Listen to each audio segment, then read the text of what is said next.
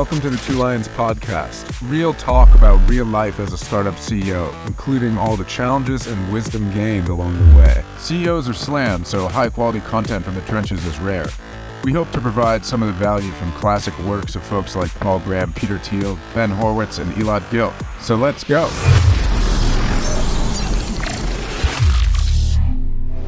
Welcome to the Two Lions podcast. Where are you? I am over in the East Bay, around 20 minutes or so outside of Oakland. Got it. Yeah, out by the mountains, out towards the desert. It's pretty sweet out here. It's very warm. Nice. So after 15 years in San Francisco, I actually finally have to California weather, which is really cool. Yeah. Hey man, I grew up in Sweden, but I've never been as cold as when I'm in the city.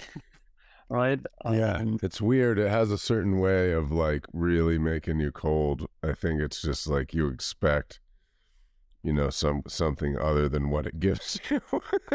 Well, it's the surprise attack of it all. Yeah, me, the right? surprise attack. You're down in the peninsula, and it's freaking, it's so hot, and then you go up there, and I'm always too lightly dressed, Even in the same day, even in the same day, I used to walk into the office and it would be super nice, so I would be putting on, some light clothes, maybe even shorts or whatever, and then, if you're trying to go, I would be going between meetings or whatever to meet different people in Soma, and once it hits 4 or 5, it's that rapid temperature drop. So even in the same day, that's how it catches you. And then you don't have a jacket, everything, you're in shorts and a t-shirt, and you're just basically fucked. Yeah, Exactly. It's really, and then you're whoa, man, about it, and this will happen, in August or whatever, right? So it's, exactly.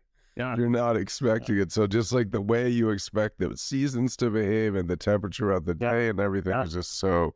It's so weird in the San Francisco microclimate that it just tricks you all the time, Yeah, and seasons, it's funny you mention that, because seasons, that was the key thing that me and my wife, more my wife than me, but me as well, that we missed from Sweden, right? And there's no season. Whatever 7 years we lived there, it's it all became this blended something. There's a winter, which was it rained slightly more, but I was there when it kind of didn't even rain, right? For a month or so, and that was the winter of it all. It's basically the same more or less always, and exactly. It's now nice. The flip side is you can go to Tahoe and have world-class skiing. You can if you're willing to drive a few hours, you have it all. Right? And so that's I think the upside in many ways. Yeah, the upside of the Bay is exactly that. You have everything around very close. A lot of world-class nature is within 2 to 3 hours. And then also San Francisco is uniquely weird in this weather respect. A lot of the rest of the Bay has pretty perfect weather. Yeah. No, then it's weird. It's a very weird place that I go there now to party, and that's it. There's no other reason to go out there. None of the startups, people aren't really there anymore much anyway. It's nobody really is going in and meeting and stuff. So I never go in. I was there all summer. All of July and so a little 6 weeks this summer, and no one was in our San Mateo office. So we have 2 floors of real estate that is completely unused by everyone. And so it's definitely... Are you guys just getting rid of that, or what? Is that what you're going to do? Yeah, I mean, we're thinking through that right now, but certainly we see a different pattern in the Bay Area compared to everywhere else. I'm in Malmö, Sweden right now, and the offices have been no one remembers that there was a pandemic, right? Same in London, right? Even the East Coast, I feel is different, but man, California is still there in so many ways. People don't really want to go back. It seems like, Well, but then also so part of me was frustrated, and I talked to kind of the E-Staff team. It's hey, you got to be role models, and but then it's well, okay, but then you drive in, take an hour of commute or 45 minutes of commute one way. Get to the office, get on back-to-back Zoom calls. Yeah. And then you take 45 minutes and you drive back. So wait, so what's the point again? What are you doing? Right. Yep. So I think that's legit too, right? Yeah, it is. It's going to be, it depends on, what's happening in the offices and why you go, and I think for a lot of tech companies with a major or headquarters office here in the Bay, it's just become really kind of questionable what activities are happening there that they need to be there for, and like you said, especially when so many of the meetings are remote, and so you're jumping on these Zoom calls with other offices and you're like, why the fuck did I just do this commute? And I think also there's probably I think there is a real sense of like needing to rediscover ourselves here in the Bay, because it's not just from the pandemic, everybody moving away, like that. There's sort of like some narrative about that, but it was already happening before the pandemic. First of all, like the cost of here, because the cost of living is just a lot of friends were already. And then also the other piece that people aren't talking about enough is the douchebaggery.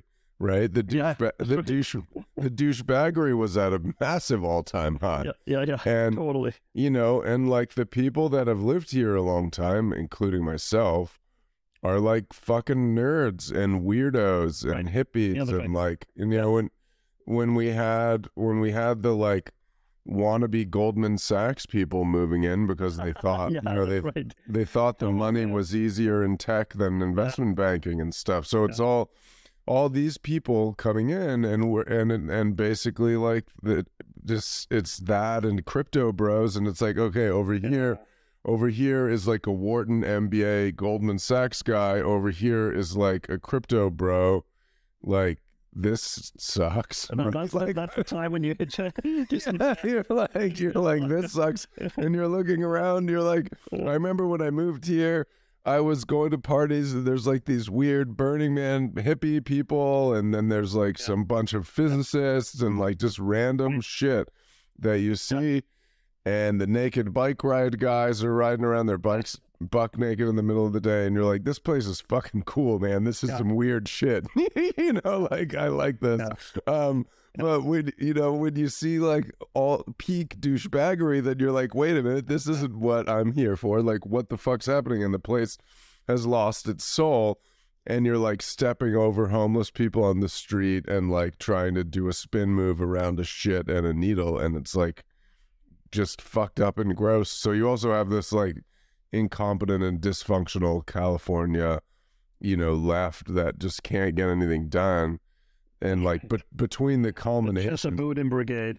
Yeah, exactly. Like between the combination of all these different factors, I think it has just made the place kind of like really lose touch with its soul and roots, and like need to kind of rediscover that. I think that's right. Though I also think that we've seen this happen before, right? Like yes, like, it's not the first time. Yeah. No, it's like it's a sine wave type of a thing, right? Like and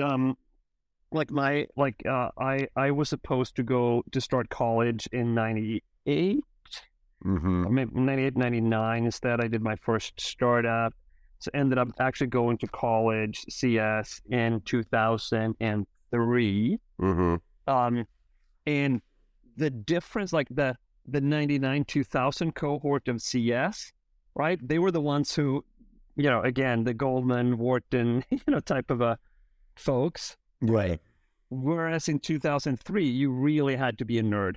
Yeah. You really need it, and so probably something like that, like the big cleansing of 2023, might weed some of this out. I think it is. I think that's already been happening, right? It's like, and it's not a cool place to come. So now people are going to Miami or New York again or whatever, right? And it's like, I think that's fine. Like, it's not. It needs to have its primary character like somehow restored, and obviously everything needs to be, to reinvent itself and be the modern version of itself. But I think San Francisco needs to sort of figure out what the modern version of itself is going to be, and right now it doesn't feel that's there from going around, like walking around in the streets and stuff. it's definitely more lively than it was, you know, a year ago. Like there's shit happening, but yeah, it just doesn't feel the same. And like you don't see the packed restaurants and bars and everything else. Like you see a little bit of it, but like a lot of stuff has this weird post-apocalyptic vibe to it, for sure. Yeah. And you're just like, whoa, like, Yeah. I don't know what to say. It's a weird vibe. So let's dive in here. We can talk about. Yeah, but before we kick things off, what the hell is Two Lions? Yeah, so Two Lions is my new. Google it. Yeah, it's very stealthy for now. This is my new startup studio. So I guess really quick, like over my past like decade or so. So I built that company Prismatic, right, which was the personalized news thing. We sold that to LinkedIn 2015. That's basically a chunk of powering the LinkedIn newsfeed. And then I started a startup studio then in 2016 that was like all stealth. We never really announced it or talked about it or whatever. And it was all run primarily out of Europe because my ex-wife is from Slovakia. So I built it in Czech Republic and Slovakia mostly. And it was like an AI startup studio. We did 4 startups in a few years, had some exits. That was backed at a seed stage by my former venture capital fund, DCVC. That's grown to be pretty big. It's like $3 billion or so in capital now. I stopped working with the guys. We had some differences of opinion. And DCVC or? Yeah, DCVC. Yeah, DCVC. And so at the point where I had these differences of opinion was like, okay, well, you know, they were the only backer of all these startups except for one that had kind of accelerated out and raised money from others. So we basically decided, you know, let me do the best I can to get all these things to a good place and fully independent, and then I'm going to go start a completely new thing on my own. And remind me, like, so VC backed, like one of our competitors. Was it like TinyGraph or dGraph or which one was it? I don't remember actually, because I haven't been very active for many years now. Yeah, I forgot. Yeah, I haven't been very active for many years. I think, you know, that world, you know, Lux Capital, DCVC, a lot of these other people, they kind of, if you recall the pivot from the big data era to the deep tech era, right? It was now called deep tech. And when that happened, you know, I do stuff that I know, you know, and I wasn't a huge fan of people doing a lot of stuff that they really don't know jack shit about and claiming otherwise or posturing otherwise or whatever. And I'm not going to do stuff like try to invest in nuclear energy and things like that when I don't actually know what the fuck I'm talking about. Yeah. I would do something with, I mean, I understand the value and importance of it. I would do something with somebody who was investing in that or doing that somehow if I felt a way to like identify somebody else who was competent. But like, I'm not going to, you know, posture like first party competency in these areas where I have no idea what I'm talking about.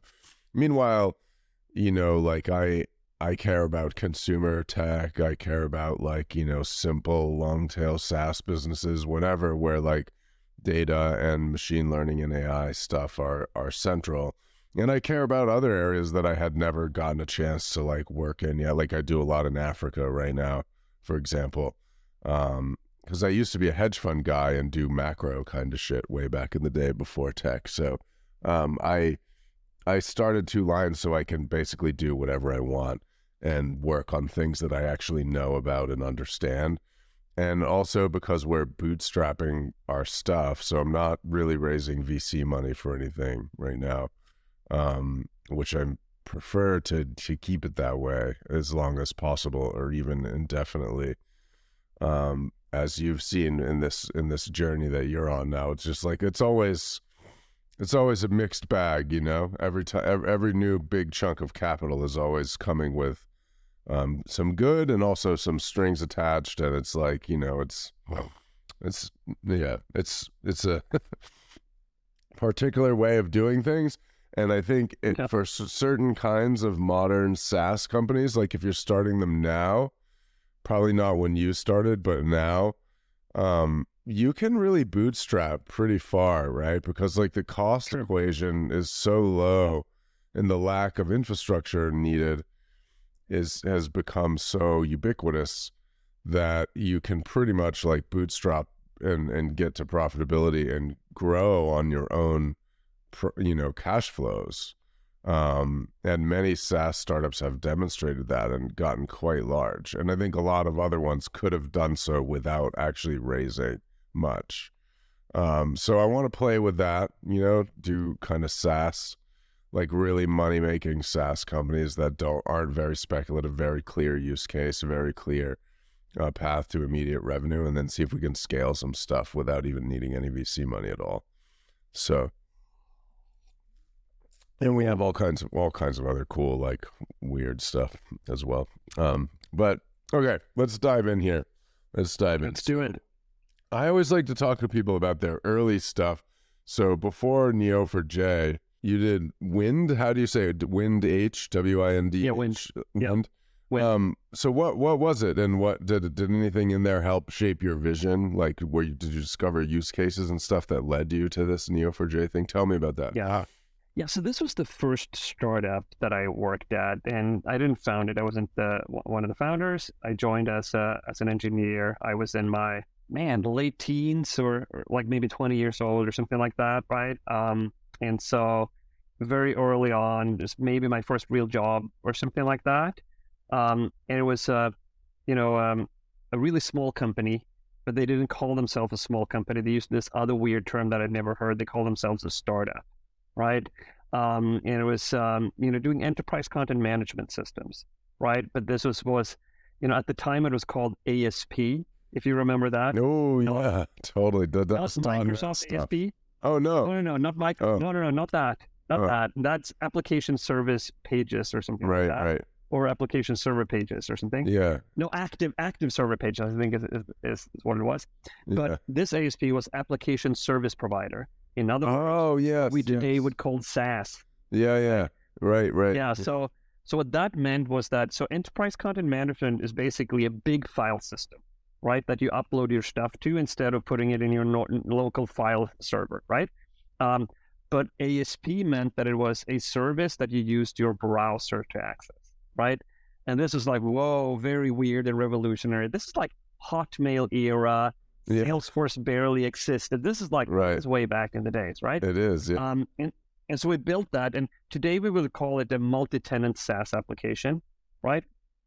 Which meant that you logged on and you work at company X. Like as you log on, you would get company X's logo in the top left corner, the colors, right, of company X, that type of thing. Right. I log onto the same system from company Y, and it looks company Y with our colors, right?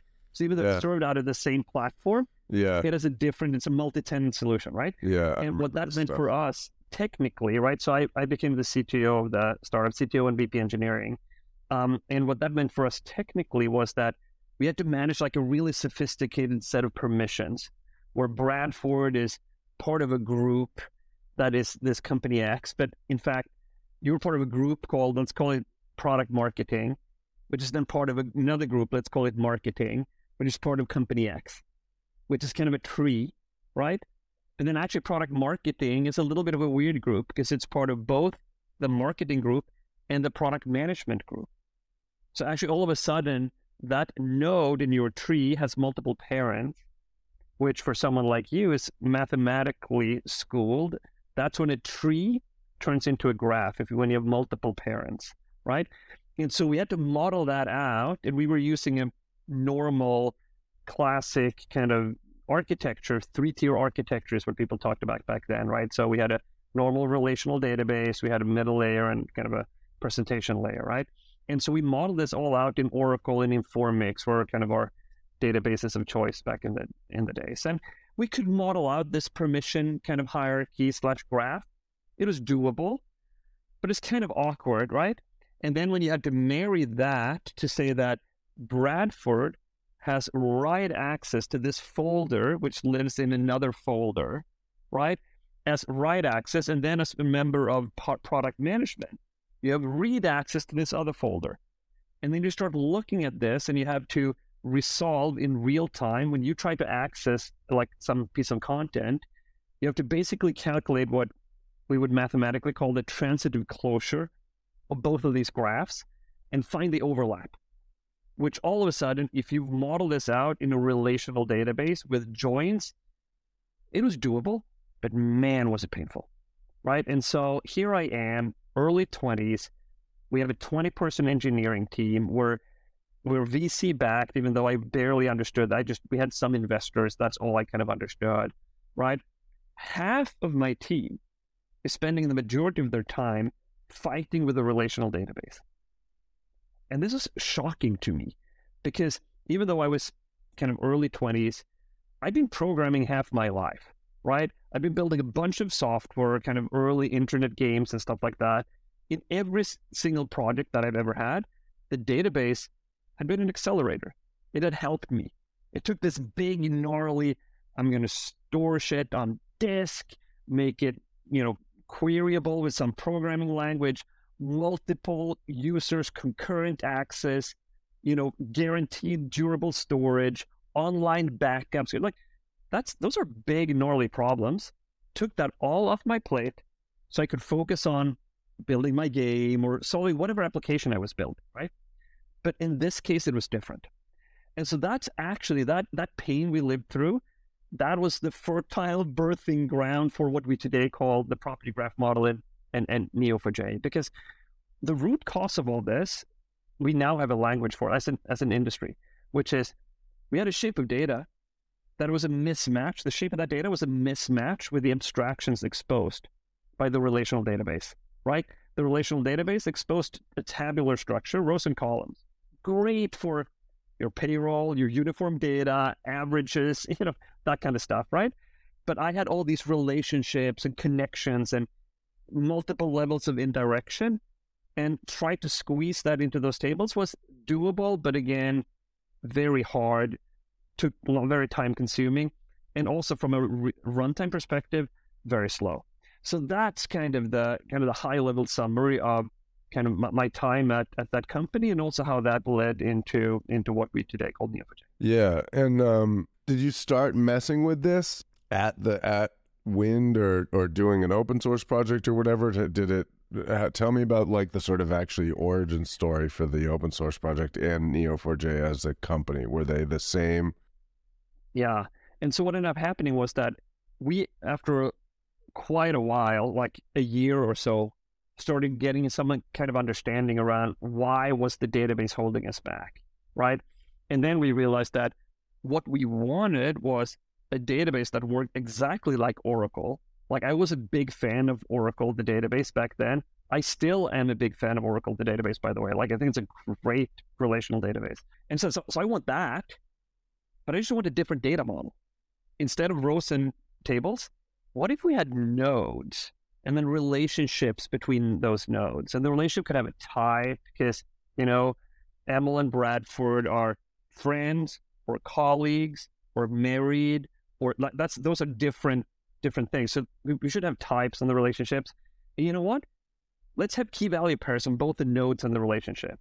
So the Emil node has, key name value Emil, right? And then the relationship friends, it has an age, 10 years, that kind of a thing, right? And so if we just had that and everything else is the same, everything feels like Oracle, that's what we wanted. And so we figured we can't be the first people to run into this, right? That doesn't seem plausible. So we started looking around and we just couldn't find anything. We found some people emulating it on top of a relational database. It's like exposing an API, right? But we felt like, well, that's a little bit lipstick on a pig type of a thing. We tried that out. It was always very complex. It was always it never performed well, never scaled well. So it's like, all right, that doesn't seem to be the real solution. So ultimately, we came to the conclusion that, you know what, we need to build this ourselves. And we were young enough and naive enough to say, screw it, let's just build it. How hard can it be? Yeah. That type of a thing. Right. And here we are 15 plus years later. It turns out that it's pretty hard to build a fully ACID transactional, graph database. But so that was the birth of it all, right? And then we built it all for that startup. That startup then went through the IT bubble, flew high, crashed deep, super painful. I'm a young manager, had to fire all my friends. Right. It was like really brutal, right? I didn't know what I was doing at all because I'm 23 years old, right? It was like very tough times. But out of that, we ended up building this new database. And we talked about it as, hey, this is bigger than just our company, right? But it didn't feel right for us to convert that company to a database company. And then also, early 2000s, kind of the discourse in our industry wasn't really, it was more like, hey, the relational database, it's like this mathematical axiom underpinning everything else, right? 10 years earlier, the object databases came around, and Larry Ellison killed them with a single keynote at Oracle Open World, right? And wiped out that entire industry. And so no one really talked about the relational database as prime for disruption or anything like that, right? And so we just kept it internal. We just said, hey, you know what? We're gonna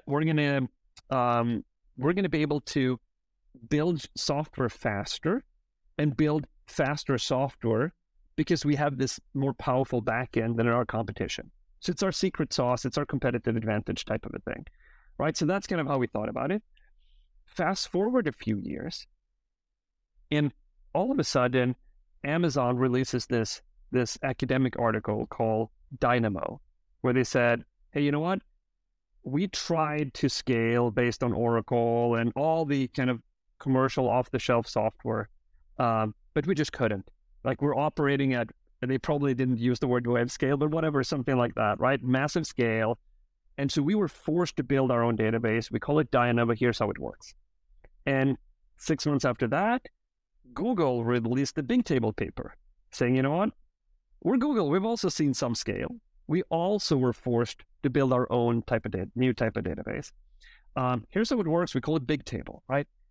And that was this kind of lightning strike in the alpha geek community, which you are a part, right? Where it's like all of a sudden, everyone started talking about the death of the relational database and, that kind of stuff, right?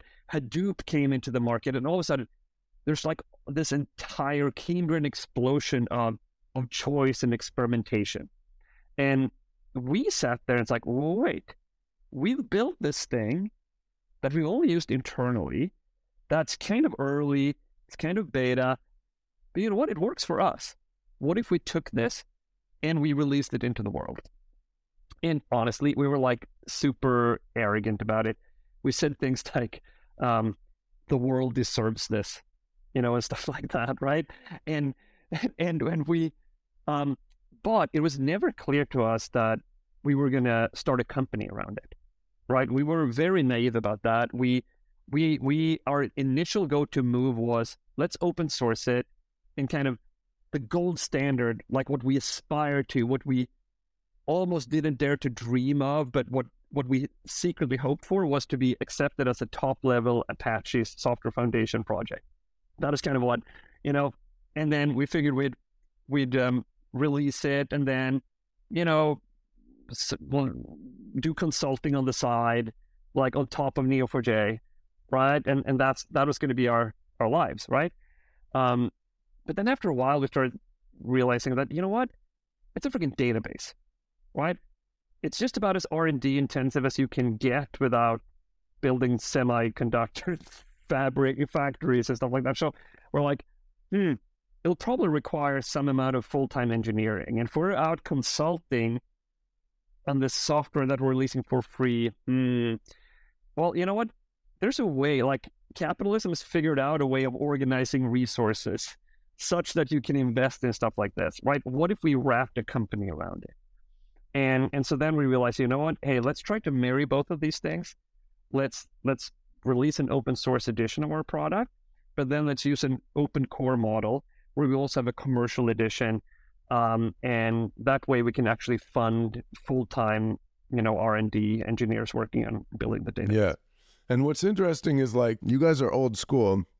You've been around, for quite some time, and you've seen these kind of, I would characterize as two completely distinct eras of this open core model, right? Because and you've managed to somehow transcend to the second era, even though you were before the companies that were in the first era, right? So you had the Hadoop guys, like Cloudera and Hortonworks and these guys, which kind of turned out to be, just if we're being candid, pretty shitty businesses, right? Because totally, they were basically, the way I talk about this is like that was actually just a window left open by IBM's incompetence, right? Like IBM incompetently whiffed on like big data and then AI and then blockchain. They kind of whiff on everything, right? They kind of miss it and then they come in later with a bunch of nonsense. And so, but they're like, nowadays they're like this large scale tech services player, right? And they missed that opportunity in big data and left the door open to all these like Hadoop consulting shops, which Cloudera and Hortonworks and so on kind of filled. I'd put Palantir in that bucket too. They're basically just a glorified Hadoop consultancy, but they actually owned it. That's what they did, and they did a way better job, I think, of productizing their services, and they made more money. But anyhow, you had this first wave. They kind of have a mediocre services businesses. And then you have the second wave. One of the guys I had on to interview early on here was Jay Krebs from Confluent. He's a friend of mine. And, they IPO'd and became like a $15 billion company, right? And then Databricks became like whatever, a $25 billion company. So you have these guys, basically they're running the thing hosted. All of a sudden it's worth 20 bill, right? And it's like, whoa, this is a pretty big change. And you guys have been kind of like, petering along like the whole time and somehow came to this new model, even though you predated those Hadoop companies. So I'm real curious to just hear about your journey and how you managed to get to this point, because this wasn't obvious when you started, right? And like the way you're talking about things and kind of having this open source project, wrapping a company around it, and like kind of somehow navigating to where you are now must have been pretty interesting path. I can't think of another company like it that's been around through those eras and has like come to a modern model now. So I'd love to hear about this story a little bit. Yeah, I mean, there's a lot of aspects to it, obviously. I think like clearly a high order bit is actually one of, let's call it licensing and product edition, right? Yeah. Which is kind of this geeky topic that open source founders like myself can spend hours and hours debating and exploring nuances of, and I'm not going to go into kind of all of that, but suffice to say that when you choose an open source business model, it's actually not a business model, arguably, but like, let's call it an open source company where a big part of what you build is available for free under an open source license, right? Yeah. What specific license you choose and how you differentiate how you differentiate your product editions, it's actually a very strategic choice. But most open source companies, they make that decision super early on by a technical, usually apolitical and non-business savvy founder, right? Who makes that decision on fairly arbitrary kind of grounds. It could be things like, I choose the GPL because it's the most popular license. Or I choose the Apache license because I'm in Java and most libraries that I see are Apache license. It could be stuff like that, right? But that decision coupled with whichever way you float features into your product editions will in many ways control the long arc of your company. And we made a ton of mistakes along the way. This is not one of them, though. We were thoughtful about this particular piece where we said, you know what? We're going to have a community edition, which is GPL, right? Which gives us this distribution advantage of being open source, right? Compared and matched with an enterprise edition, which is initially a GPL and then closed source, right? Which means that one of the cloud platforms. So first, that means that you can convert people who use your community edition into actual customers, right? Yeah. So that's obviously important. And the knock-on effect is that it also becomes very challenging for one of the cloud platforms to adopt your product, right? And so the combination of the licensing choice that we made and how we chose to differentiate those editions, where we have a very powerful enterprise edition, right? Mm-hmm. Another way of saying that is that we could have made the community edition more powerful, right? Mm-hmm. But one of the consequences of that is that we've controlled our own destiny over the long term, right? Right. Because we, there's you mentioned the Hadoop vendors. We could spend an entire episode talking about what went wrong there. Some things went right, but a lot of things went wrong from a product surface, perspective, from a architecture perspective, from a business model perspective. There's so many things that are interesting, about that, right? But one of the reasons that we've been able to do this has been just this ability to control what's in our community edition versus what's in our enterprise edition. Interesting. And are you guys running your own hosted solution now? Is that and is that where the majority of the revenue comes from now? Yeah. So I think what's emerged now in the last few years is like kind of this blueprint for, let's call it the B2D, like startup business to developer, or like a kind of a developer first go to market, something like that, right? Yeah. Where it's like you build a self-managed piece of software, right? Which is still right for many, not all, but many types of products today, right? Mm-hmm. Because kind of enterprises run on data centers, but developers run on laptops, type of thing. Yep. Developers love to have a local experience, right? Mm-hmm. So you build that, you have a community edition that you get distribution through that. You have an open core edition for monetizing people on the self-managed, right, who wants to run it in their own data centers. You monetize that through like a closed source, open core, and, enterprise edition, right? Mm-hmm. But then the primary thrust is your service offering, your cloud offering, right? And so we have that. It's the equivalent of Atlas or MongoDB. We call it Aura, A-U-R-A. Mm-hmm. So this is Neo4j Aura. It's a fully managed cloud offering available on all the three major clouds. We have a free tier, right? So that's the spiritual sibling to the community edition in the self-managed world, right? The free tier. You can sign up completely for free. You don't even have to swipe your credit card. And there is some limitations, obviously, right? X amount of capacity. Nodes and relationships is what we measure on. And then you have we call it Aura Professional. This is the self-service, swipe your credit card. You're a small startup. You start at $50 per month type of a thing. And then you scale with increasing usage from there, all the way to the Aura DB Enterprise Edition, right? So Enterprise tier, which is the fully managed enterprise mission critical workloads. It has all the bells and whistles, private link, VPC, SSO integration, SOC 2 Type 2 compliance, all that kind of stuff that if you're a big bank, you need that for your mission critical workloads, right? So the full spectrum is now available as a managed service, and then the equivalent of that, on the self-managed. And I think that's the blueprint you mentioned, Jay, from Confluent. If you look at Confluent, totally. Elastic, MongoDB. So this is kind of the blueprint that is emerging for our type of company. Right. It ends up being that way you started and evolved the business has become this. It's right in the sweet spot of this go-to-market approach, right? Like as the world has realized that the classical way of doing enterprise marketing and sales is pretty expensive. This kind of product-led growth or organic, community-oriented way of generating leads is a super valuable asset, right? So to have that at the core, it's incredible.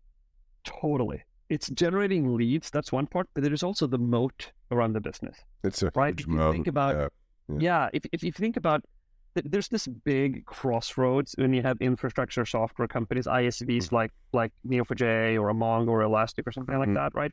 There's a huge kind of fork in the road upstream, which is, can one of the cloud platforms take your product and operate it as their own, right? Right. So when Amazon enters into your product category, and what I usually say is that there's only two certainties in life, right? One is we're all going to die, right? And the second one is we're all going to compete with Jeff Bezos eventually. Yeah. And I'm not even sure about the former, by the way. They're working on that, but yeah, exactly, right. Right. But in fact, Jeff Bezos is probably working on that, right? That's probably one of the things he's working on, right? But like when Amazon does enter into your category, right? That can generally be good news versus bad news, right? Like for us, we've chosen a category creation go-to-market play, right? So we coined the term graph database, as you probably know, right? And we popularized that term and evangelized it. And what success looks like is you get competition. That is what success looks like with that one, right?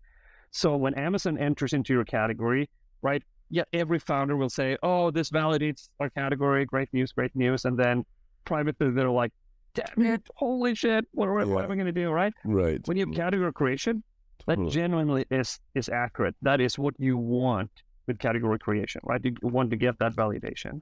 But if they enter into your category with your own product, which is a unique challenge for specifically open source companies, right?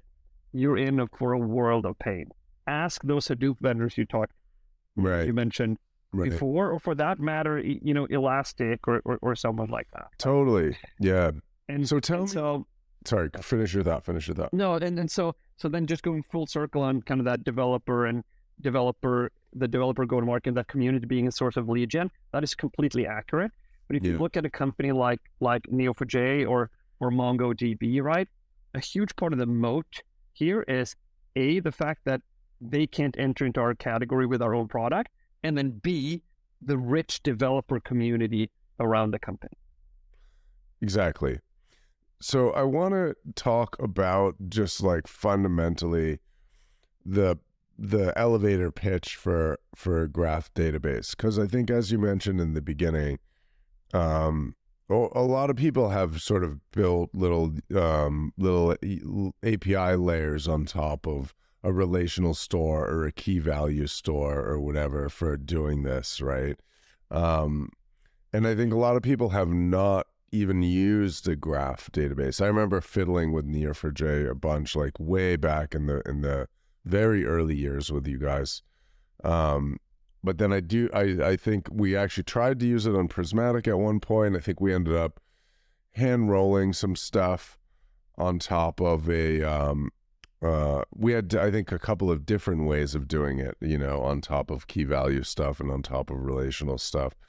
And I think it's a real challenge, I'm sure, that you guys have had, right? Where a lot of people have hand rolled different things, and there's certain use cases where it's probably fine. It's probably fine to do that.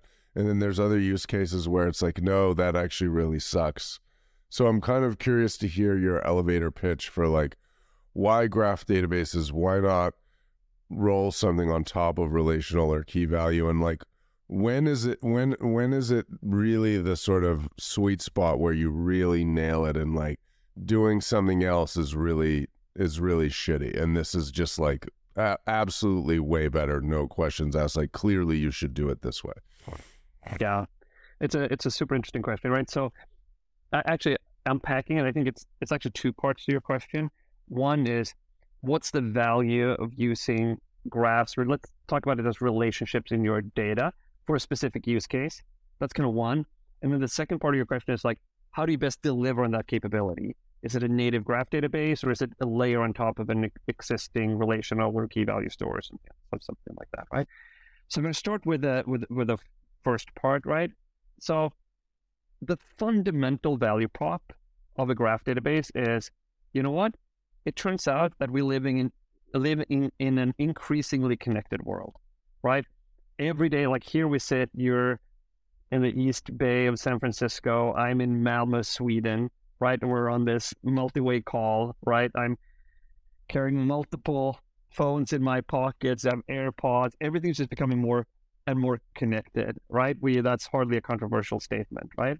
But if you think about the consequences of data, right, for an increasingly connected world, what is data actually, right? You founded a VC firm, DCVC Data Collective, right?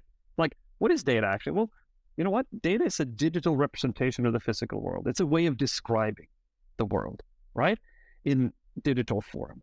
And so as the world is becoming more connected, data is becoming more and more connected. And connections in data exert a huge amount of pressure on a relational database. If we just go back to the fundamental and talk about the relational database. This is how, when you want to model how things fit together, right? The supply chain, for example, right? From point A to point B to point C, and then we deliver it to our stores, right? You want to model that connected data structure, you have to use joins. And joins are really powerful. Joins are not bad. They're amazing. It's arguably actually the most powerful fundamental operation in a relational database, but it's very expensive, computationally expensive, and it's exponentially expensive. So you do 2, you do 3, you do 4, and all of a sudden you're talking with non-trivial data sets, seconds. Pretty soon you're talking minutes and hours, right? And so then you start thinking about my supply chain example. 10, 15 years ago, if I went to any manufacturer, anyone who's producing physical goods, they might have a supply chain that is 2, 3 levels deep, right? Today, fast forward to 2022, right? 2023, I guess, when this is being released, right? Then any company that is producing stuff is tapping into this global fine-grained mesh spanning continent to continent. And all of a sudden, there's a drunken captain that blocks the Suez Canal for a week, if you recall that. I think, was that 2021 or 2020? Right. I don't even remember. Right. Like, I remember the memes. I remember the memes. And it's like the entire global supply chain just got clogged up in that, right? And then in order to analyze and figure out, hey, how is this going to impact my business, right? You have to digitalize your supply chain. And you're not talking 2, 3 levels deep. Now you're talking 20, 30 levels deep. If you want to try to make sense of that, you have to use a graph database. Your relational database, it's going to be just turning away for hours at end, right? And so when you have use cases, when how things fit together is really valuable, that's when a graph database shines. So this is real-time recommendations, right? You know, you and me, how are you and I connected through our common purchase patterns? You build up a digital twin of any kind of retail business or other type of business. Great use case for graph databases. Fraud detection, fantastic use case for us. Knowledge graphs, identity and access management, customer 360. You go down the list of the classic kind of graph database use cases, but the fundamental kind of data pattern to it is how things fit together, multiple layers down, right? And so that's kind of do they have to do this? Is it about the sort of real-time or on-demand nature that makes you want to use a graph database? Because, for example, I know, in the social network world, which seems like, it is all this. I think they end up not using graph databases as much as you would think, and the reason why is that is actually just speed demand. So everything ends up with this super gnarly like pre-computation paradigm, right? Everything gets pre-computed and duplicated, right? So there's massive amount of data duplication and pre-computation in order to like serve up all these news feeds super fast, or like you click on, you try to go through the graph of your social network and see who's following who and all this stuff. It's like everything is like pre-computed and cached to the nines, right? Because that's the only way you're going to make the stuff fast enough. So would you agree with that? Is that the case that they end up doing that? Whereas like if you need to do something on demand, that's where the graph database really, really shines. Yes, I would agree with that. Like the real-time nature and the particular like a mixed read-write workload. Yeah. In real time. Yeah. That is really kind of the sweet that makes spot, sense. like the must-have kind of in the quadrant. Now, you can't weasel out of it by pre-computing everything in that case, right? Exactly, right? Now, even in the stuff where, in your words, you can't weasel your way out of it with pre-compute, that's usually a more awkward surface for the developer, right? Yeah, totally. So if you can solve it with an existing graph database, that's just a lot more convenient, right? Now, if you're Facebook scale and you were started in 2005, you will have invented your own thing. They happen to call their own in-memory graph layer tau, right? Yeah. Which is petabytes and petabytes of RAM, because it's meta wallets, right? So they can afford, that kind of stuff, right? Yeah. But generally, what you said is right. And getting then to the kind of the second part of your of your question, right? What ends up happening, we see exactly what you said, which is people do some of these point solutions where they duplicate it in memory, they store it in some other database, and they try to build some kind of replicated in-memory version of the graph. Right. And sometimes they pre-compute it and duplicate it, which is another way of doing denormalization, right? Basically, right? So we see that, right? And it's typically point solutions. What no one has been able to do at scale is take an existing database, build a layer on top of that, and offer that as a generic graph database product or service, right? Data Stacks, try that. This is the company behind Apache Cassandra. They try that with various versions. DSC Graph, it used to be called Titan, and Janus Graph, which was a layer on top of Cassandra or HBase, right?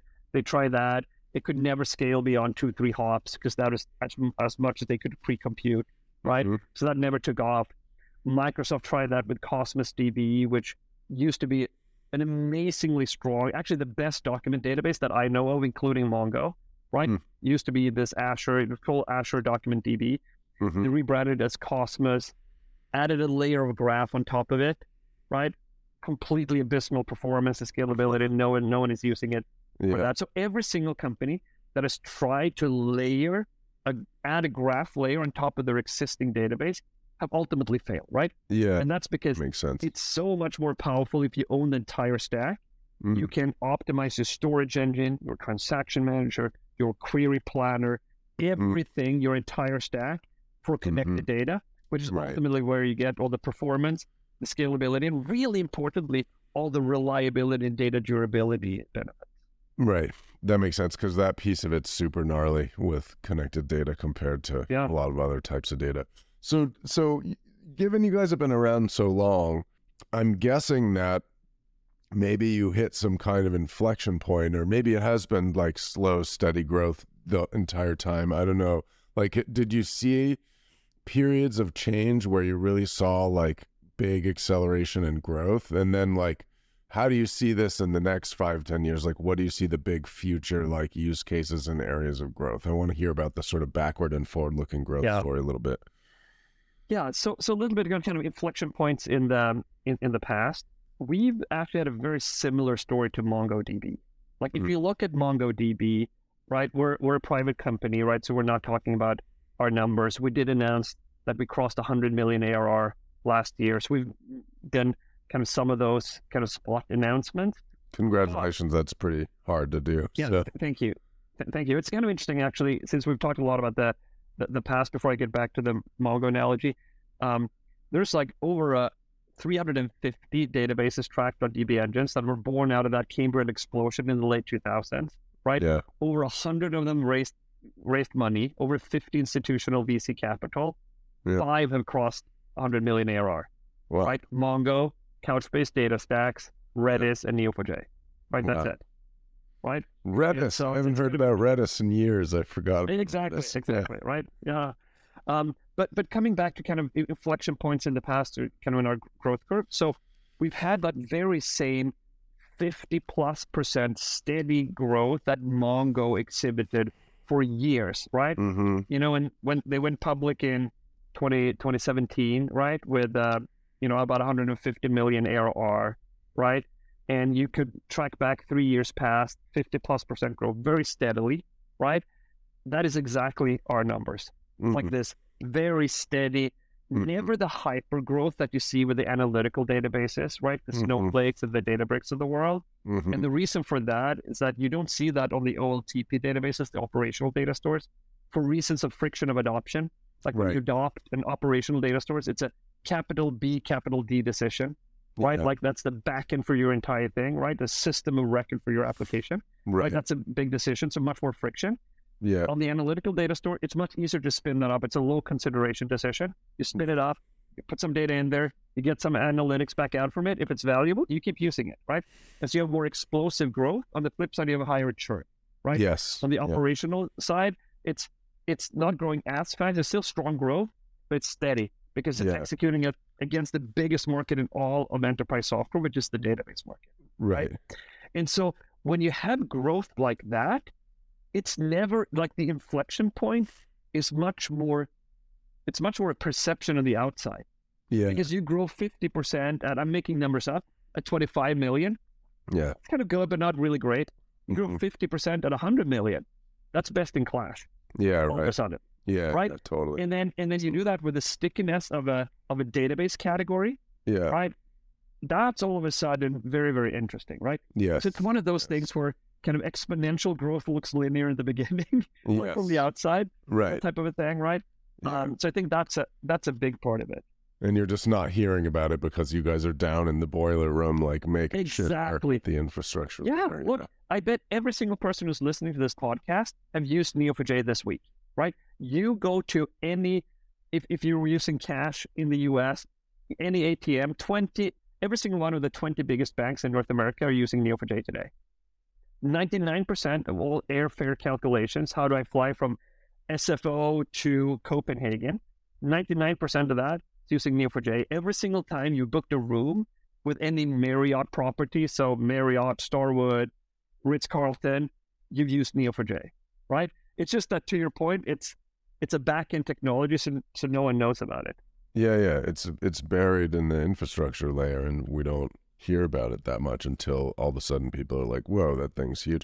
I actually didn't even notice, when I was going through my friends to set up the interviews for this pod, that was the first time I honestly noticed how big you guys had gotten, really, because it's been very like stealthy in the sense that I don't see a lot of like pomp and circumstance and stuff. Frankly, that's probably good. I think a lot of people who put a lot of energy into that and attract too much attention to themselves when it's not really due, like, and end up doing themselves like a disservice, because there's always a low that comes after every high, right? That's like the nature of the world.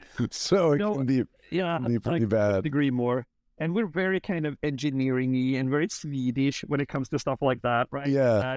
We lead with substance and we lead with product. Now, right. Said that, like the fact that we raised the largest round in database history, right, last year, yeah, right, that was meaningful. A lot of people that raised a lot of eyebrows, and then we announced the crossing $100 million. That ended up being actually meaningful. So we probably could do a little bit more of that, to be honest, but. Yeah. At our core DNA, we're still kind of just, hey, let's build great product that solves real customer problems, and that's kind of what gives us energy. And I think, honestly though, man, I'm a long-term business builder, and when the cycles are down like they are now is when people start remembering and respecting like the difficulty of building a real business and not overhyping everything and doing a lot of this bullshit. And so, I think maybe a lot of things, in hindsight seem wise that maybe felt a little bit like, man, we should be getting more attention or whatever. But I think now it's, it's better. It's better to not try to shine the limelight on yourself like too much. In particular, if you're not having challenges with customer acquisition or with recruiting or whatever, right? It's like, I always think of stuff that way as a CEO, is like, if I'm going to shine a spotlight on myself, I need to know why, right? Like if I need to hire people or I need to like bring in customers or whatever, I'll get up on stage, I'll do whatever I have to do, but I'm not going up there just to make myself feel good about myself or like just for the vanity of it or all. Be cool or whatever, right? I really don't give a shit about any of that. I only care about the outcomes based stuff. And so it's like, I think, people are starting to respect that as we go into more real business building mode. And so, playing the long game like that, I think is smart. And then now you guys are in a real position where doing more of that over time makes sense. And you're shining a spotlight on something really beefy. So you have a lot to talk about, right? Like you're never going to be in a position where you kind of got out ahead of your skis, which I think is really respectable. So like that said, you did raise a lot. You kind of, the growth has been slow and steady, but the capital raising has been sort of like backloaded in a way, right? were you pretty lean for a long time? Like, do you feel like you ran the company intentionally lean? And like, tell me about that journey, because it wasn't until way later that you've raised a ton of capital, right?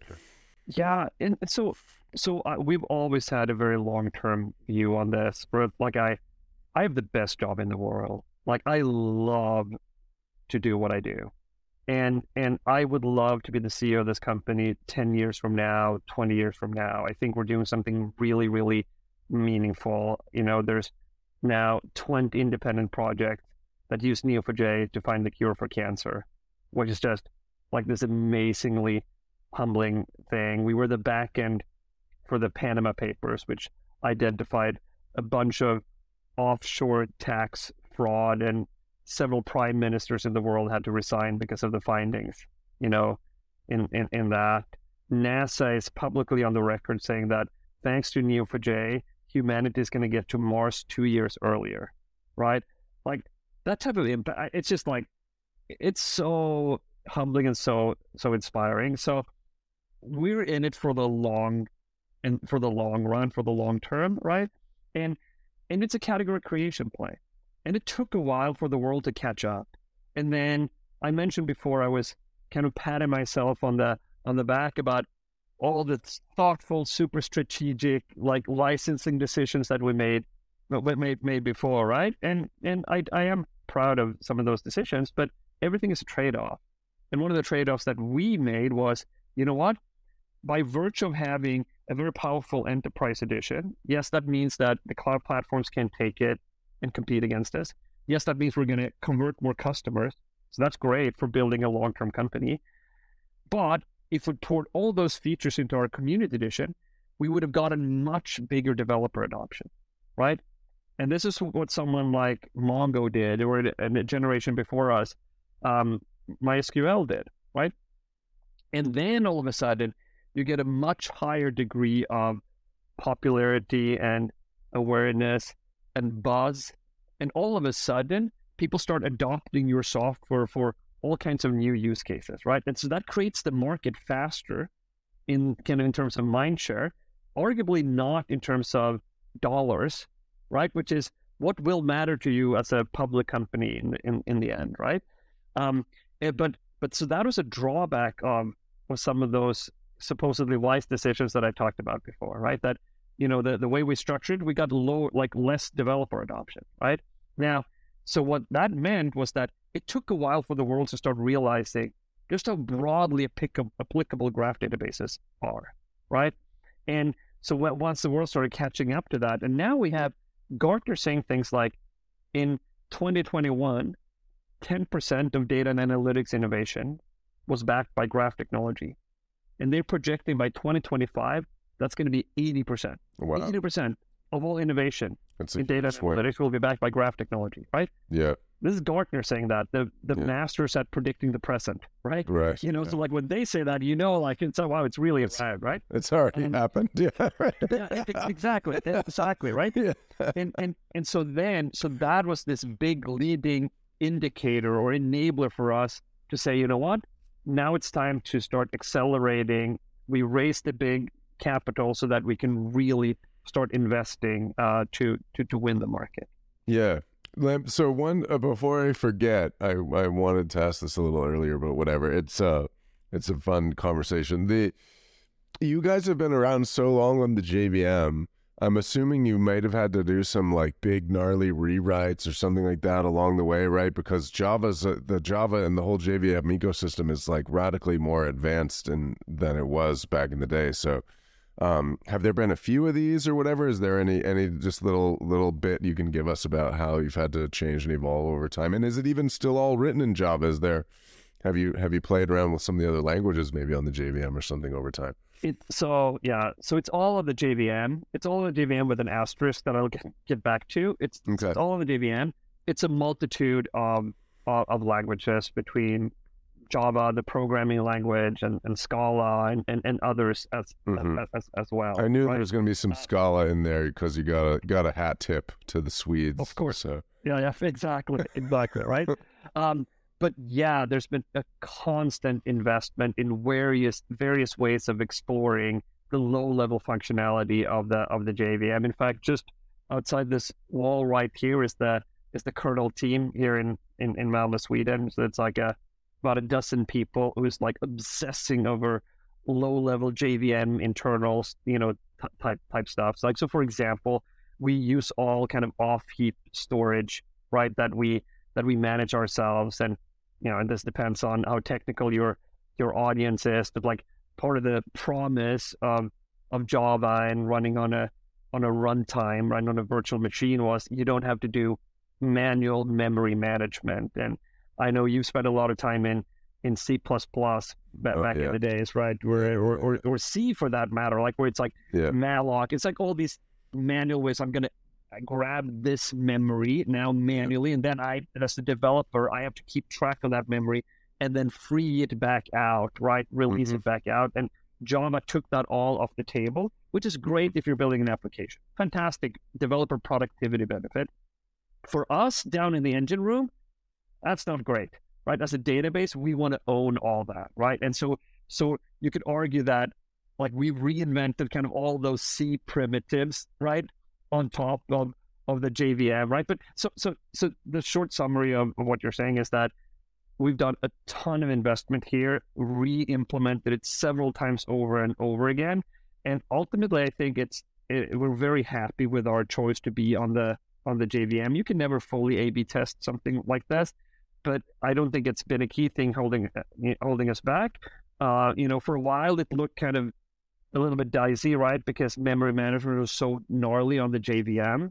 But then collectively, I think as an industry, we figured out how to do that in a more manual and scalable way, which takes more developer overhead, but ultimately works at massive scale for this big system. So you have also used some other JVM languages for some parts of it too, it sounds like. Yes. Which is cool.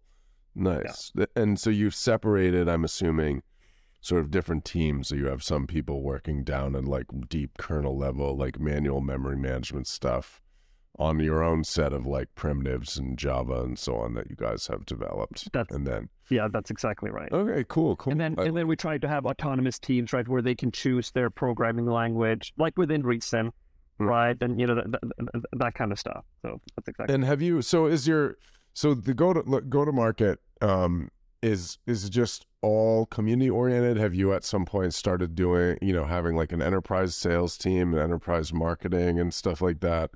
I'm sure you're doing stuff like this at this point. Like, how's this? This is a very important and exciting part. It's easy to get kind of down in the weeds of the JVM primitives and malloc and stuff like that. But man, in terms of controlling the long-term arc of the company, this is really important, right? So we're a developer first, startup, right, in our go-to-market. And when I say developer first, it's actually practitioner first, because there's an entire new leg emerging with NEO4J that is targeting data scientists, which is like super exciting. And you asked before about kind of future growth, and I only talked about the historical stuff, but that's a big part of that. But let's put a pin in that for a moment. So developer first, which really is practitioner first, right?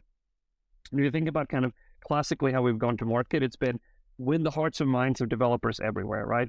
And this is community edition, download for free, our Aura free tier, sign up, use that, don't charge a dime. We're not making any money out of it. Meetups, pizza and beer, all of that kind of stuff, right? And it's becomes a little bit weird in terms of pandemic times, but the last full pre-pandemic year, 2019, we had over 500 events about Neo4j. 500 events. So you think about that, right? That's twice, almost 2 events per working day, right? And that's not because we had a 100-person event team, right? Like we organized, I have no idea, maybe 50 of them or 100 of them or something like that, right? The rest is just community. It's some person in Jakarta who throws a meetup wherever you have a new release of our product, that kind of stuff, right? And so that's kind of the core of it, right? And then, however, what do we monetize? We have a classic enterprise sales monetization strategy.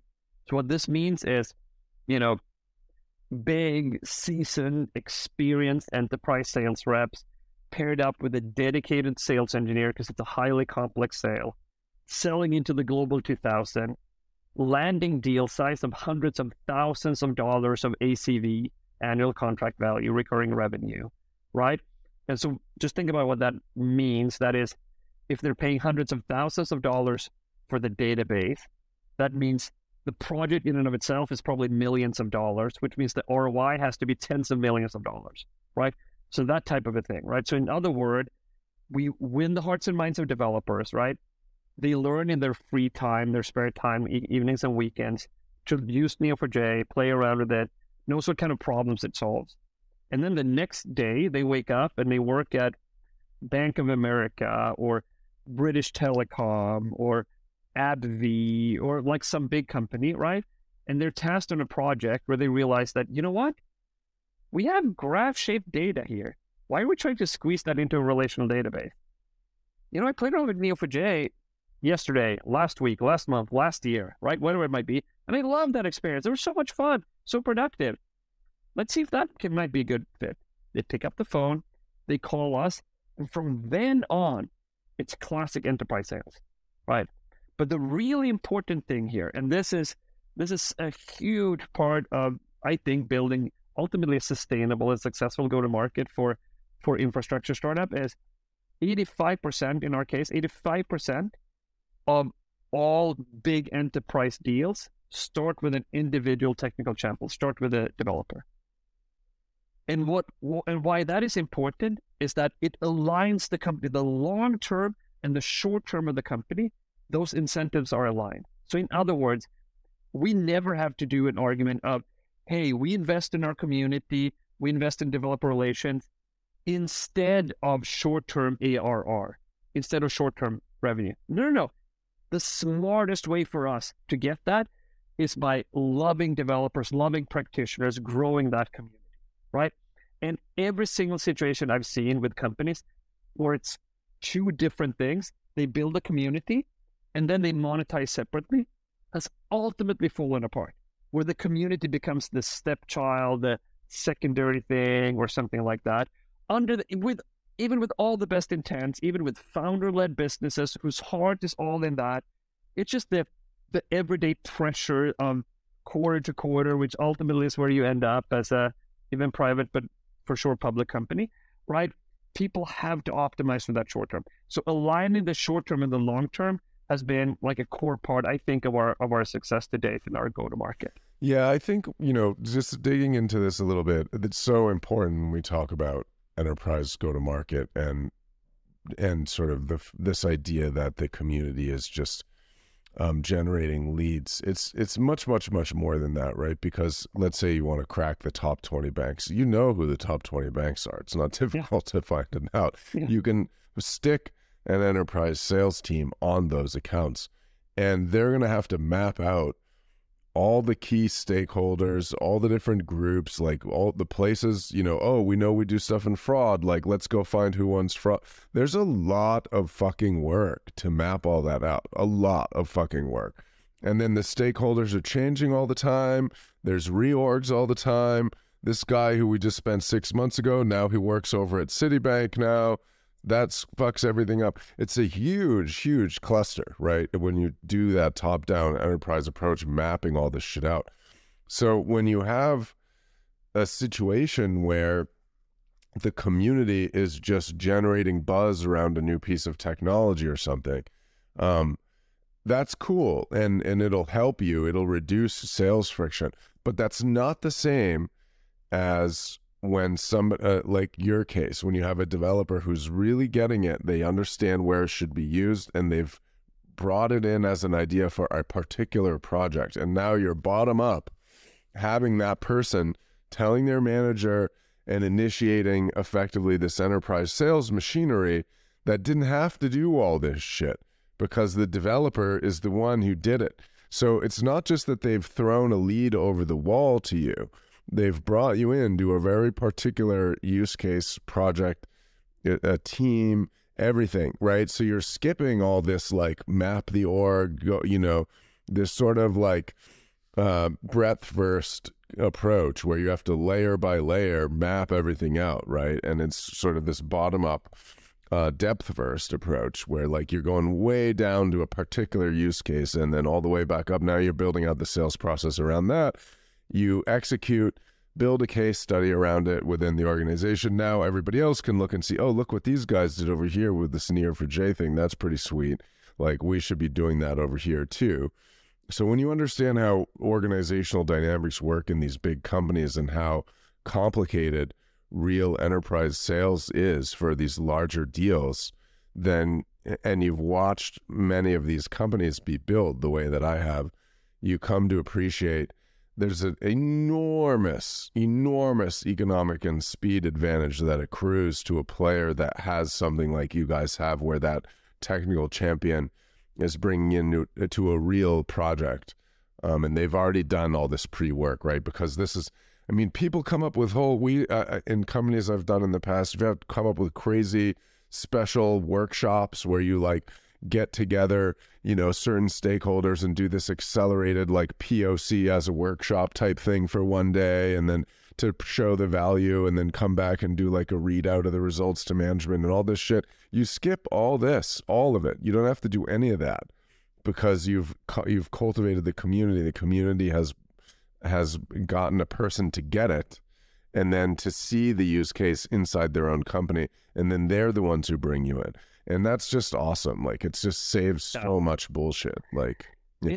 It's really powerful. Now, what if you take that go-to-market motion and you combine it with an ability in the organization to address different altitudes in the enterprise inside of the customer base, that's when it can become magical, right? And so if you think about kind of like an enterprise as a pyramid with 3 layers into it, what we've talked about now is the practitioner level. This is the individual technical champion, data scientist or developer.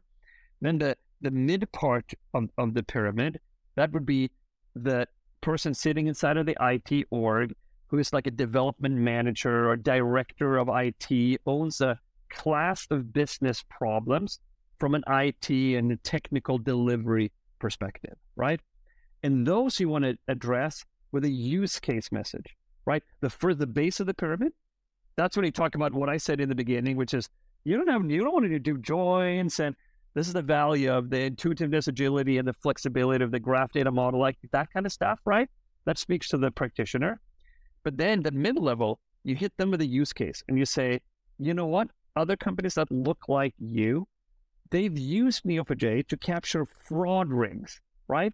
Dear director of risk at like this global bank, can you capture fraud rings with existing fraud software? It's like, no, we actually can't. Well, with a graph database, you can, and you should see 3 to 5% more fraud captured if you can capture these fraud rings. Oh, that's amazing. So you can hit them with that value message, right? And then the last altitude, that's kind of the C-suite, where you say, hey, you know what, dear big CIO level type at this brick and mortar enterprise, you really have to become a software company or a data-driven company. And you know what? The technology that underpins Google is graph-based. We can give you that, right, in a little box, and then all of a sudden you can implement this product and that product and that product and become a more data-driven enterprise, right? Yeah. If you can all articulate that in these different 3 levels of altitude, that's really magical. That's what I found. Yeah. That's awesome, because you can sort of expand bottom up really, really efficiently by not just relying on another developer to pull you into another use case. Like you're in there and you want both. Pitch the higher ups. Yeah. You want to unlock your budgets by doing that, right? Because you don't want to be stuck in negotiating the price with a developer because they don't have any budget authority. Right. Totally. At least one level up for that, right? Totally. So tell me, with COVID and all the tech downturn and everything in the past couple of years, has it affected you a lot? Have you guys had to do layoffs or anything? Have you had to do some belt tightening or replanning, just kind of completely replan the next year or two? Or tell me how it's affected you. Yeah. And we look here like a lot of tech companies, I think, which is, COVID hit and we all panicked, or at least became very cautious, right? We never did any layoffs or anything like that, but we certainly pulled the brakes on everything, hiring freeze and all that kind of stuff, in Q2 of 2020. And then lo and behold, wait, what do you mean the metrics are better? Like, wait, why does everything look faster? Like, why is the pipeline so rich? And like, well, okay, man, we better start hiring, right?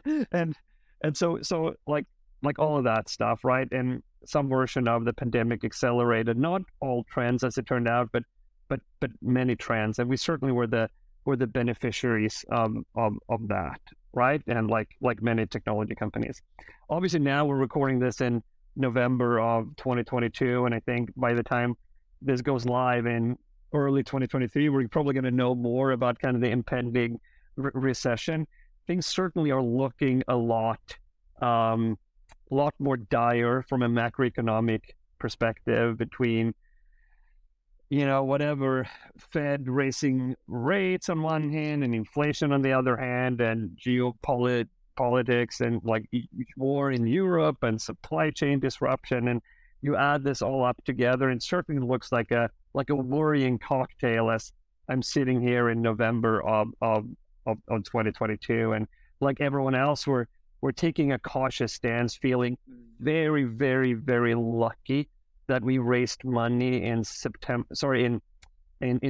of 2021, which was kind of the peak of the peak of the peak. So we have a really strong balance sheet. We have years and years of runway. We don't have to raise money probably ever again, right, until we go public, right? But certainly not in the next couple of years with this probably impending recession. But I'm certainly taking a much more cautious and conservative stance today than, if we had spoken 6 months ago. Yeah, but you feel like everything has kind of been incrementally baked into all of your planning and stuff. You haven't. Now it has. Not like if you look back 12 months ago, it certainly looked a lot, things were going to move much faster, right? It sounds like just in general, you have taken a bit more of a steady and level-headed approach, because I do know a number of my friends that are CEOs that got really swept up at the end of the cycle. And I think a lot of people don't understand the pressure that gets put onto CEOs by their boards if they don't have, in my opinion, good boards. I think a lot of VCs they just don't think from first principles at all. It's all pattern matching and what's happening and social proof and so on around them. And so I have many friends that they hired a shitload more people than they should have, and they didn't even know why. They couldn't tell me why at the time. I remember talking to a few friends and they're, hey, we're increasing the sales staff by 50% in the next 2 quarters. And I'm just sitting there saying, fuck, dude, are you sure you want to do that? Like, and they're like, yeah, I'm not even sure that we're really nailing the motion yet, and so on. And I'm like, yeah, but then why the fuck are you doing this, right? And just like all the other people in the peer group are doing it, and like I just can't get the board off my back. Like, we just have to do it. So we raised all this money and we're hiring all these people. And I'm like, dude, that's not how you fucking make good business decisions. What are you doing? Like, and these are people who, that's out of character for them, right? And so I think like at the end of the cycle, a lot of people lost their grounding and like even strayed from their roots of rationality. And these are former technical, pretty principled, like rigorous thinking folks that really like lost their marbles at the end of the cycle and really like allowed people to pressure them into shit that they didn't even think was a good idea, or even really pause to question whether they should think it's a good idea. They just kind of went with it. And of course, all those companies end up needing to do a bunch of layoffs, 30% plus staff reductions, either in 1 or 2 waves.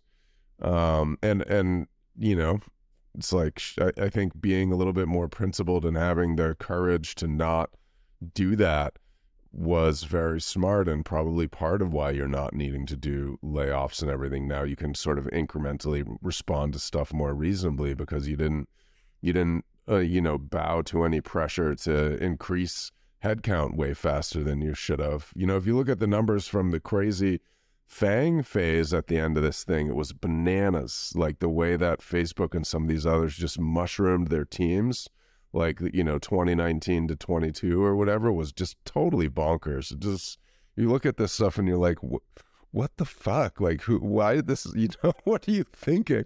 And it's just like people go into these frenzies and they're not thinking. That's the answer. The answer to what are you thinking is fucking nothing, right? Because you're just reacting. You're just reacting out of emotion and FOMO and stuff, and you're not reasoning from first principles about why you're doing this and why are these people really needed and what economics support this. Like, what would need to happen for this to, you know, make sense and for us to double down on this? What would need to happen for us to need to roll this back? Like, none of that was being asked. And so sure enough, it all had to be rolled back like this. And I think we're not even, and now we're not even at the end of it. We're not even at the end of it, right? Yeah. So I agree with that. I do think, I guess my steel man, or my argument in favor of your friends would be some version of exactly what you said, the pressures from the board, like when all the incentives in your ecosystem are on top line growth and nothing else. Yeah, right? Exactly. On one hand, there's an excessive amount of capital, right? And then in certain industries, there's at least a perception of a window. Like there's a window of opportunity. Like if we don't take the market in the next 18 months. That was always the argument. 3 years, right? We're gone. That was always the argument. It's go big or go home. It's kind of the perception of whether that's true or not, but the perception of that. And then competitive dynamics, where your competitors might be using capital as a weapon, right? Which maybe we saw like in some Ubers and whatever stuff like that, right? And you add those 4 factors together. That's a really strong maelstrom that it's hard for, I think, especially first-time founders to resist. Yeah, I think you're right. I think that argument of the speed and there's this like narrow window we have to fly through, and these other guys are trying to fly through too, and like we just need to, you know, put on the afterburners as hard as possible to see if we can get through there before them is sort of the argument. It's sort of like it's like FOMO on steroids, right? They just ramped it to like the max possible FOMO. It's like peak emotion FOMO that is like, I think, sort of fairly heavily VC driven. But you know, it resulted in like, you remember like stuff like the scooter category, which isn't even a thing. That was like, right, that was one of these like, we gotta all race to capture this market that doesn't actually fucking exist. And it just like manifested this temporary like strange market for it. And it was just like, that was just super bizarre, right? Like books, there probably is already a book about the scooter thing. If not, there should be. But that's a fascinating one where it's just like the economics were just never really validated, you know, at all. And it just became this super bizarre, like ephemeral category. Purely based on exactly what we're talking about, this maelstrom. Just so tell me about as a first-time founder, first-time CEO. It's hard, right? And coming from a technical background, there's a bunch of stuff that in the beginning you kind of stink at, all of us.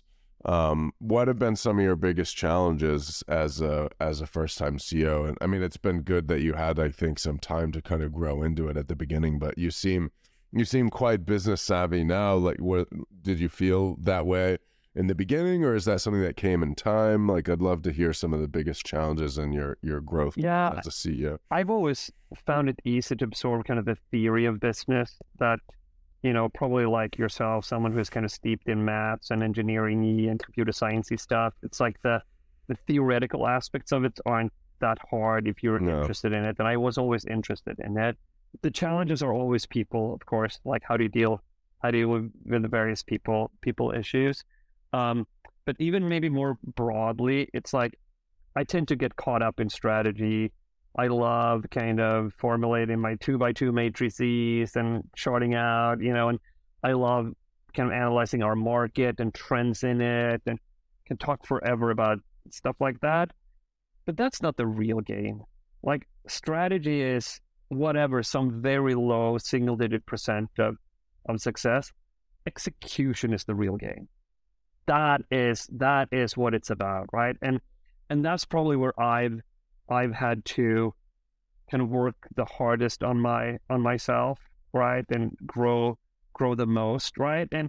And I couldn't really translate, like, execution in my old profession as a hacker was like crisp thinking, being able to bang out code really fast that was maintainable and did the job. And, it is that, whereas execution for a company, it's much more about processes, discipline, like a culture of accountability. It's just it's a very different game from being good at execution as a coder, right? If you know what I mean. And so that's probably the biggest one, and one that I'm constantly struggling with, challenging myself on, because the game is different, right? Like when you're 20 people versus 200 people, we're 700 people now, right? It's in a different game, kind of the layers and just how you shape and affect the culture. Like it's a very different game, right? So I'm kind of constantly thinking about that one, but that probably would be the biggest challenge. Yeah, and I think with execution as a CEO, you're really driving execution. You're not executing anything. You're driving execution in the organization. That's right. And you're ensuring that execution happens. Yeah. And that's very, very hard. And especially I think driving accountability and having the feedback loop that sort of puts accountability in place always is hard, because that's where you hit the rubber meets the road, right? And you need to fire people or switch them out of their roles, or it's when shit's working, it's working. There's not a lot to do, right? That's awesome when it happens, but a lot of the times shit isn't working, right? And you've got to do something about it. Well, and the stuff that was working in a previous stage, or in fact that was the reason you got to the previous stage, might be the completely wrong thing to do in your new stage. Right. Yeah. Totally. Right. Yeah. And so there's a ton of that. It's like, wait, 180 degree, and it kind of, your head spins for a while, and your entire muscle memory is wrong because you've actually step function changed into a new dimension, and gravity. So shit doesn't drop. Now shit falls sideways here. It's like, okay, you have to figure that out. And it's kind of like with kids, the moment you figure out a new face, they evolve into a different one, right? And it's actually that type of a thing. But that's why the learning curve for a founder CEO at a high growth startup, it's a vertical learning curve. That's part of what makes the job so fascinating too. Yeah, it's fun and interesting and very challenging, right? So you mentioned people issues. What have been, some of the top couple people challenges so far? Has it been growing organizations that you didn't know anything about initially, like sales or whatever? Or has it been hard organizational changes where you have to get rid of people or groups that aren't functioning? What's been most challenging? Yeah, it's probably been more the latter, right? I felt like org design comes reasonably natural to me, like how should I structure the company? But processes, I'm not really a process guy, and in particular, not with. I was probably that on the engineering side back in the day. So I like that. I was never amazingly good at it, but but then for all these different disciplines that I've just never done, right?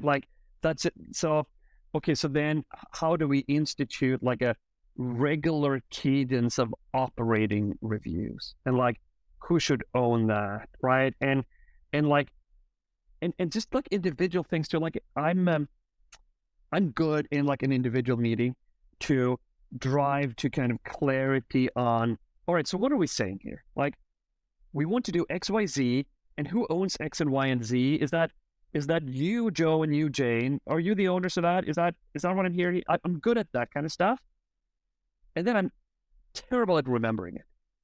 Then I move on to the next conversation, and in the best of worlds, Joe and Jane would remember that, have the same view as I do, and then we have another meeting 3 weeks later, they've delivered on that. But that's not how things work at scale. When you're 10 people, that's how things work. Right? Otherwise, you go out of business, right? But at scale, that's not how things work, because there's so many competing priorities and misunderstandings and stuff like that. So then you have to have a system for recording stuff like that and remembering that, until that follow-up meeting 3 weeks from now, right? And so instituting stuff like that has been kind of some of the hardest stuff. But then also, like to your question, just some of those people decisions where you have people who have been fantastic in the past, right? Who are great, accomplished, amazing people, highly talented, who kind of Steve Jobs bleed in 5 collars type of a thing. They're so passionate about NEO4J and what we do, right? But they're not the right fit right now for the next stage for the company, right? And you know it, right? They might not, and they might disagree with even that, right? And then making those decisions, having those conversations, man, that's not fun. But ultimately, that's what you have to do. Otherwise, you're mistreating the people who are the right fit, right? Because ultimately, your obligation is to the company and to all the stakeholders of that company, shareholders, customers, partners, employees, right? That is where your loyalty has to lie as a CEO. So you have to have those conversations, but those have been some of the most challenging parts. And I think what I've learned over the years too is like ultimately that person isn't served by, fighting to the death either, right? Like you don't leaving them there failing or no, already and knowing that it's just going to keep getting worse, just because you're afraid of conflict, is kind of a weak ass move, right? From a leader, if you think about it. It took me a while to see it that way because, but you have to empathize with their position too and realize like, yeah, if they are failing and it's going to get worse and they're not necessarily seeing it, it's way worse for them to let them continue in that situation, right? It's like you have to, at some point, it's almost like coming into more of like a fatherly kind of view on stuff. It's like, I'm not going to let one of my kiddos actually hurt themselves, right? They could play around with this toy and be silly and it's funny and stuff, but not if it comes to the point where they're actually going to cut their hand off. Then it's like, no, daddy's going to take that away. I'm not going to let you cut off your hand. There has to come a point where you need to be able to see stuff at a higher level like that and stop people from cutting off their own hand. And usually it's better and they'll find themselves way happier in a different role later on, whether it's at your company or someplace else, and they'll realize, okay, like I'm glad I'm not in that situation where I was failing, even if they don't see it in the moment. I've had multiple people that I circle back with, 1-2 years on that kind of see it the same, like in hindsight. And anytime I've allowed it to drag on too long, you always regret it. They always regret it. It destroys relationships entirely. So that's kind of a funny thing is that like you can fire someone in a humane way that's stopping them from hurting themselves and the company and do it amicably, even if they're grumpy about it and have a very positive relationship 1 year, 2 years down the line. You could let that same person fight themselves to the death until they see it's failing and then never speak to them again forever because like you just allowed too much damage to be done, right? It's like a relationship that got too far out of hand and you can't even be friends anymore because there was just too much fighting or whatever, right? It gets... Yeah, and I think that's right. And kind of the model that has worked really well for me is kind of the Kim Scott radical candor type thing, right? Where it's like you have to, because I'm an empath, right? And I just need to remind myself that my job is to be long-term kind to this person who I genuinely care about, right? And so that long-term kindness means sometimes short-term doing things that is going to be painful and awkward and feel really, really terrible for that individual and for me too, right? But it's the right thing to do for the long term, and that goes for giving feedback, right? Mm-hmm. To also saying, hey, you know what? Like it's not working out. Let's find a great job for you elsewhere. That type of thing. So give me your top like 1 or 2, and this is my last question. So I always like to talk about failing and what we learn from failure because I think as CEOs there's no precursor to what we do. You learn a lot of it on the job, and so by definition we kind of have to fail a lot, and we all usually have funny stories about things that we've failed at that we've learned from. So can you give me a top 1 or 2 fails that you've had over the years and what you've learned from them? Yeah, there's plenty to choose from, right? You know, I'll have them. We all have them. Yeah, but maybe I can circle back with some of the things that we've talked about. We've talked about structuring the go-to-market and open source and like a community edition and open core and SaaS service and, you know, that kind of a stuff, right? And so I'll circle back to kind of early era, like my biggest failure back in the day, which was when we started out, we had this I think some amount of clarity around how we wanted to go to market, which is what I talked about before, win the hearts and minds of developers, right? And then through that, infiltrate the enterprise, right? And then sell into it with normal enterprise sales motion, right? So that's kind of how we thought about it, right? When we raised our Series A, we were 14 people, myself. I just hired a sales-oriented COO, right? Maybe an admin or 2, and the rest are engineers, right? So 10, 11 engineers, right? A year later, we were 50 people in the company, still 10 to 11 engineers. And this is not because we had a product that the narrative that we told ourselves internally was, hey, we can hit our numbers for the next year or 2, right? With exactly this product. Yes, of course, we always have to invest in the product, but we don't need to balloon the engineering team right now because this product is good enough to sell for now, right? That type of a thing, right? Well, that was accurate in the small, but in the big, though, the real game with a B2D, with a developer first, hearts and minds of developers, go-to-market strategy is it's a UX game. It's a DX specifically game, a developer experience. Yeah, exactly. Right? And so back in the days when you played around with us, we were probably like an embedded Java library. I don't remember exactly what year, but like we were, and we had like this, maybe like this HTTP REST API type of a thing. We just like, man, it worked, but it's very awkward, right? And so like, there's a lot of work we could have done in making, like polishing the developer experience of our product. Yeah, totally. We've mentioned Mongo several times on this podcast. That was their big brilliance. Right? Yes. So I'm not going to sit there. I'm a big fan of Mongo. I'm not going to sit there and argue how their storage engine is amazing or their internals or their whatever, their signal write lock. Like there's a ton of like of internals that we can debate. Yeah. But their developer experience, freaking amazing. Was awesome. It was always very good, right? It was awesome. You know? And so what happened there was, coming back to the biggest failure, like in the early days, was we had a strategy, which was win the hearts and minds of developer. That was the strategy. But we resourced the company like a classic enterprise sales go-to-market machinery. Yeah. And so there was an orthogonal thing going. There's a strategy resourcing mismatch. Yeah, right? Totally. It's not that one is better than the other. Like, I could have said, hey, let's not go to market. Let's go to market classic top-down sales enterprise. That's valid, right? But what isn't valid is have a strategy pointing in one direction and resource the company in the other. Right, yeah. Right?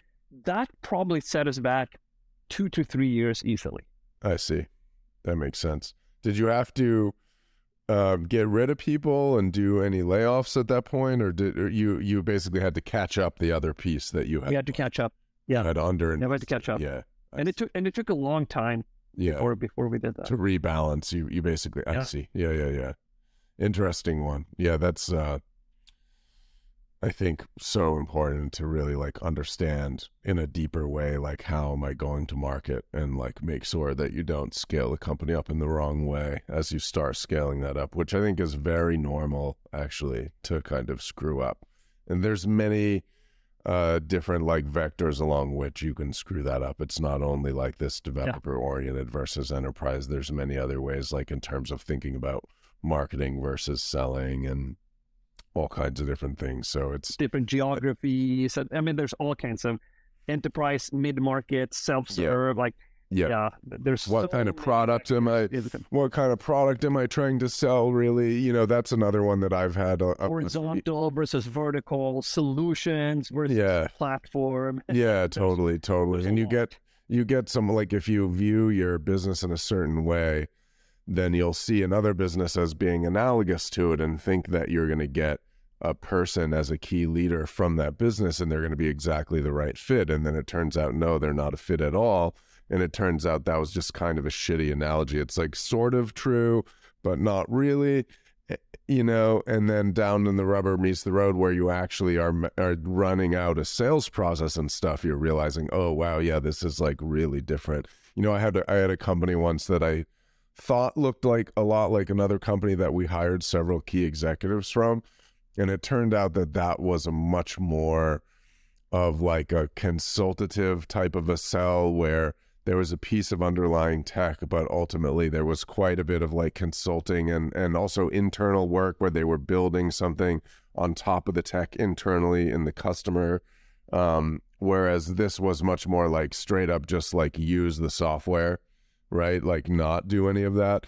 And it just created like so much weird friction, and like the whole way of customer success and so on was way different. I had a guy trying to build an army of forward deployed engineer type people going in there into the customer and running these giant gigs. And I'm like, fuck, what is that? What's happening? This is a massive amount of friction. Like, this isn't supposed to be what we're doing.